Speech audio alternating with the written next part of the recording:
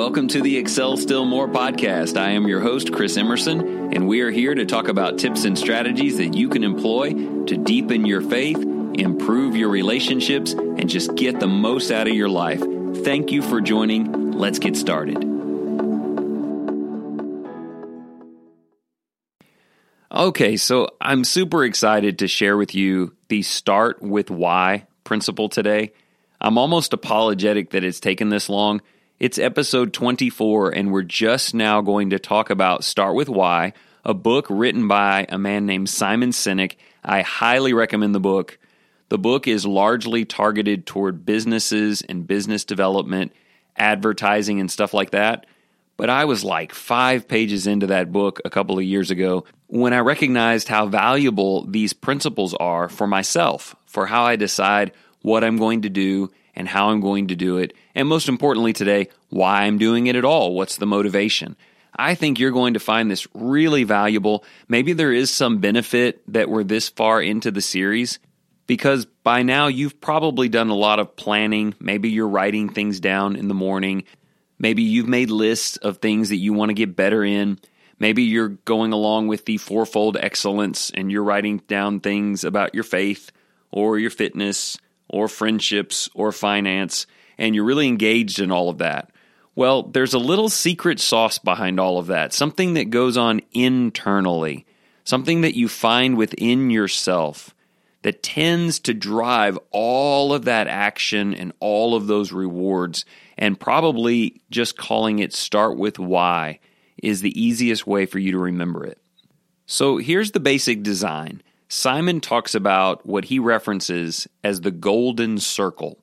Now, what I really want you to imagine today are 3 circles, a small one in the middle, and then a little larger one around that, and then an outside larger one, almost like you're looking at a target for a bow and arrow or something.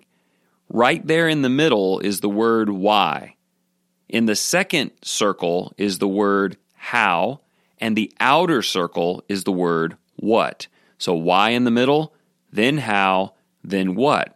Now, the argument that he makes, and I see the truth of this in my own life very, very clearly, is that we work typically from the outside in. Let me explain. Our first thing is, what do we want? What is the outcome that we desire?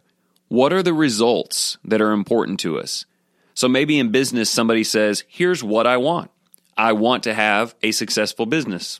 I want to be financially independent. That's my target. That's my goal. So then from there, you move in one to the how. All right, how am I going to do that? Maybe you decide to go to college or research something. Maybe you invest money into some project. You are now doing something because you've identified what you want the outcome to be. Now, there in the middle, and sometimes overlooked, is this little word, why. Why are you doing any of this? What is your motivation? What's driving you? What is fundamentally on fire inside of you that's causing you to do the thing to get the result? Now, typically, people don't even think about that. They think, well, what do you mean? I mean, I don't need to talk about the why. I already told you. I want to have a successful business and be financially independent. No, you told me what you want the outcome to be, and it looks great. I want to know, why are you interested in that? And maybe they'll say, well, I guess I don't have a why yet, but since I know what I want and I now understand how to get it, then that passion, that burning, that real satisfaction within me is surely to come at the end. Well, sometimes it does, sometimes it doesn't. Sometimes even though you know what you want and how to get it, it never comes to fruition. Does that sound familiar to anybody here? We're going to give some examples today. I was thinking about fitness a little bit. I know what I want. I want to weigh 175 pounds and be able to run a 26-minute 5K. I know what I want. And it sounds great. And I know how to do it. Got to get rid of the sugar and the carbs like I've done here in 2019. Have to get on a regular running schedule and stick with it. But I got to tell you, I've had that what and how figured out for years, and yet it didn't amount to much. Some years it didn't amount to anything. Other years it fizzled out. Do you know why? Because I had not identified my purpose. What is this really all about? Why is this important to me beyond just seeing the results? So you either lose your passion and give up before you get there, or you actually do get to the what, but it doesn't mean as much to you as you thought it was going to, and you go buy a case of Cheez-Its. So here's Simon's point. He says, forget about the how and the what for a minute. It'll work itself out. You need to start with why. Why is this important to me at all? What do I feel? What do I care about? What do I value fundamentally that's never going to go away? It's a part of who I am from the inside. And once I've really got that fire going inside of me, or at least kindled it together, now how do I express that? How do I take all these things that matter and put it into actual action? See, I'm starting in the middle of the golden circle. I've identified the why, and now I'll go out and I'll start working on the how. And then there'll be results. The what will come. The results will happen. He uses Apple as an example. He said they didn't start with a phone. They started with this idea of a community bound together by technology, and they worked on really sharing their vision. Then they went out and did the how. They put in the hard work, and at the end they said, behold, here's a phone, and people lined up around entire city blocks to purchase it. They had conveyed their heart, their why, and everything else followed. If you can learn how to do this, then in many cases, the how and the what won't change. You will still know how to put that into action, and you'll still have these products, these outcomes. But because you've got heart behind it, and you have real reason, you're going to find that it's a completely different thing. To help with that, before we get to the application, at the end I want to give you several things to think about. We'll go back through some of the examples and applications in this series, and we'll see how it looks when you start with why. But I think the best thing we could do now is if I talk to you about Scripture a little bit and the way the gospel worked and how this helps us in our faith. Do you remember the story in Acts chapter 2? In Acts 2, you had all these Jews gathered in Jerusalem for the day of Pentecost. In that text, there is the why, followed by the how, the expression of the why, and there was a magnificent what, the product that came out of that. Unfortunately, oftentimes when we teach salvation in Acts 2, we get it completely in reverse. We start with, let me tell you what, here's the product. You're going to have your sins forgiven. This is about you being forgiven. This is about you being filled with the Holy Spirit. This is about you being added to the church. Those are the whats at the end of the chapter. You are forgiven, you have the gift of the Holy Spirit, and you're added to the church. We try to get people excited about the what, the outcome. Then we say, okay, let's back up then. Let me tell you how. If you're interested in the what, I need to tell you the how, which is you need to believe in Jesus as the Son of God, repent of the sins in your life, and be baptized. And look, for some people that's enough. They say, I'm in, let's do it. But I have had so many Bible studies with people where I tried to get them excited about what can come out of it, and then I told them exactly how to do it. And we walked away, and they never did any of that. Do you know why? Because I made the mistake of starting with the outside of the circle, working our way in. That's not what Peter did. Peter did not even preach action in his sermon. He didn't tell them how to do it or what they'd get. He spent the entire sermon in Acts 2 infusing them with purpose, with heart, with passion for Christ. He said, I want to tell you about Jesus. Jesus is a miracle worker. Jesus is the fulfillment of prophecy. Jesus was raised from the dead. Jesus gave us the power to do the works that you're seeing here today on Pentecost. Jesus is Lord and Christ. What Peter wanted to do was put that in their hearts. Your purpose is to embrace Jesus. Your purpose is to know Him and treasure Him and be in connection with Him.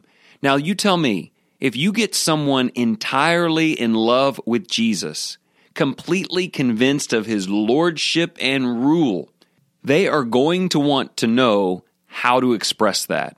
That's what I believe and feel. How do I express it? Well, that's what they said in the text. They said, what must we do to be saved? We've got it. Now what do? He said, here's what you do.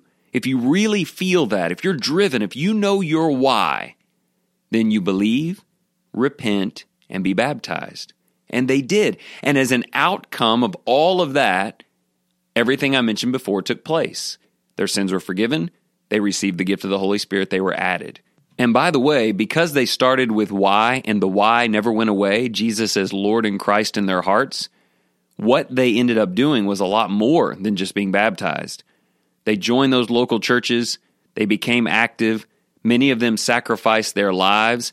How they expressed the lordship of Jesus grew into many wonderful different ways. And what that looked like, well, it changed the world. And it's still changing the world. Let me give you another example, and I've just all out started preaching here, so bear with me. I'll give you a couple of practical things for you at the end. But think about how often preachers preach on church attendance. We're trying to get people to come, right? We know how important it is to God and what it can mean for them. And so we're telling them, starting from the outside in, here's what you need to do. What you need to do is be at worship. What you need to do is not forsake the assembly. What you need to do is have your kids in Bible class. And then after we've told them this is what God wants from you, then we back up a little bit. We move in and we say, this is how you do it. You know, you schedule your time differently. You make some priority choices. You commit to doing your Bible class lesson. You know, whatever. We get strategic. And then at the end, we kind of tag on at the end, here's why you need to do it. Because God is God, and worship is the ability to take your gratitude to the third level, and God's people are dependent upon your strength to borrow for their own in their times of weakness. And, we say all that, and then what happens? I mean, I've been preaching 19 years. The Sunday night after I preach on assembling on Sunday morning is like notoriously low. It's kind of like, no, nobody tells me when to go to church. And I kind of jest at that, and I've made that joke a lot, but sometimes you do see that. Here's the problem. We're preaching it from the outside in. We have to start with why. Let me have you picture it this way. What if an entire congregation of people who are subject to leadership and they know the meeting times during the week, we don't harp on that, but what if we got that whole group to start with why, to identify why the Christian family matters, and why they're so important, and what this means to us, and how this feels to Jesus, and what worship sounds like to the ears of the Creator. And we got them just on fire for what it means to be involved with God's people in this crucial work. And we got them to imagine the effect that it would have on their children and how much of a difference it would make in their future. And we just really got them emotionally engaged. I know exactly why this is important. Then we said, okay, here's how you take that passion, and here's how you get moving with it. And we teach the same hows, prioritization and doing your Bible lesson. And then we don't even preach the what. We wouldn't even need to say, be at worship Sunday night. We could stop talking about what altogether, because the why would drive the how, and the results would speak for themselves. Okay, so as we get to these last few minutes, let me remind you, in the last episode, Try 3 Times, you were encouraged to write down or make a mental note of one thing in each of the 4 categories that we've been talking about. One thing you want to do better in your faith. One thing you want to do better with your finances. One thing in your friendships. And also one thing that connects to your fitness or your health. If you have not listened to episode 23, I'm encouraging you to do that. These two can work well together, except this time, let's get to the heart of the issue. Let's say my fitness goal for this next month is to eat better and cut out a couple of things that don't belong. So I know what to do, and if you ask me how to do that, I could tell you. I mean, it has to do with what you bring home from the grocery store and whether or not you go out to eat. Got it. But what if I start with why on that? What if I just sit down and decide, before I even engage in this dietary change or this exercise regimen, I want to figure out why this is important to me to begin with. And so I identify how important it is to me to be able to go outside and enjoy time with my kids. And I envision what it will be like 10 or 15 years from now, Lord willing, to get to spend time doing things outdoors with my wife. I see good health. I want that. That matters to me. That's important to me.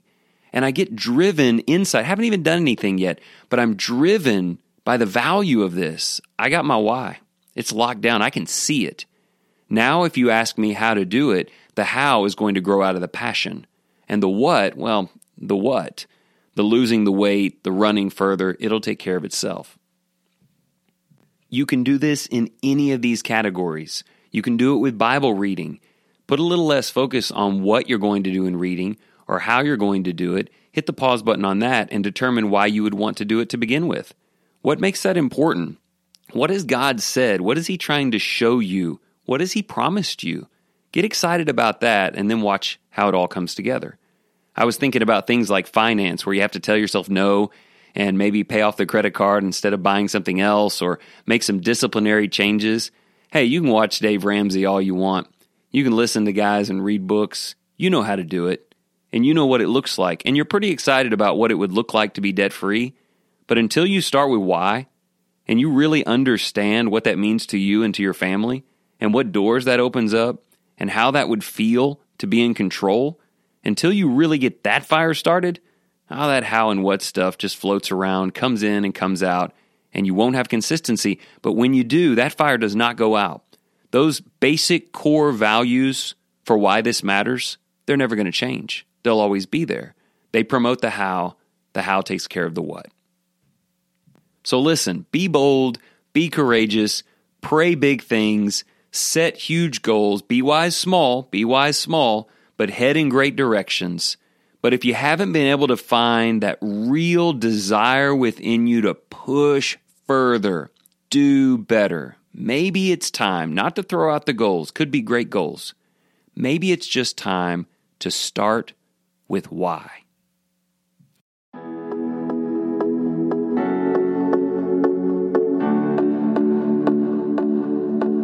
Thank you so much for listening today. If you enjoyed this program, we encourage you to share with your friends. You can tell them about the podcast. You can share the content from the Excel Still More Facebook page. All of that is really helpful. Also, remember, if you're an Apple user, subscribe, rate, and review. It makes an enormous difference. And please keep in mind, whatever you do today in the name of the Lord Jesus Christ, excel still more.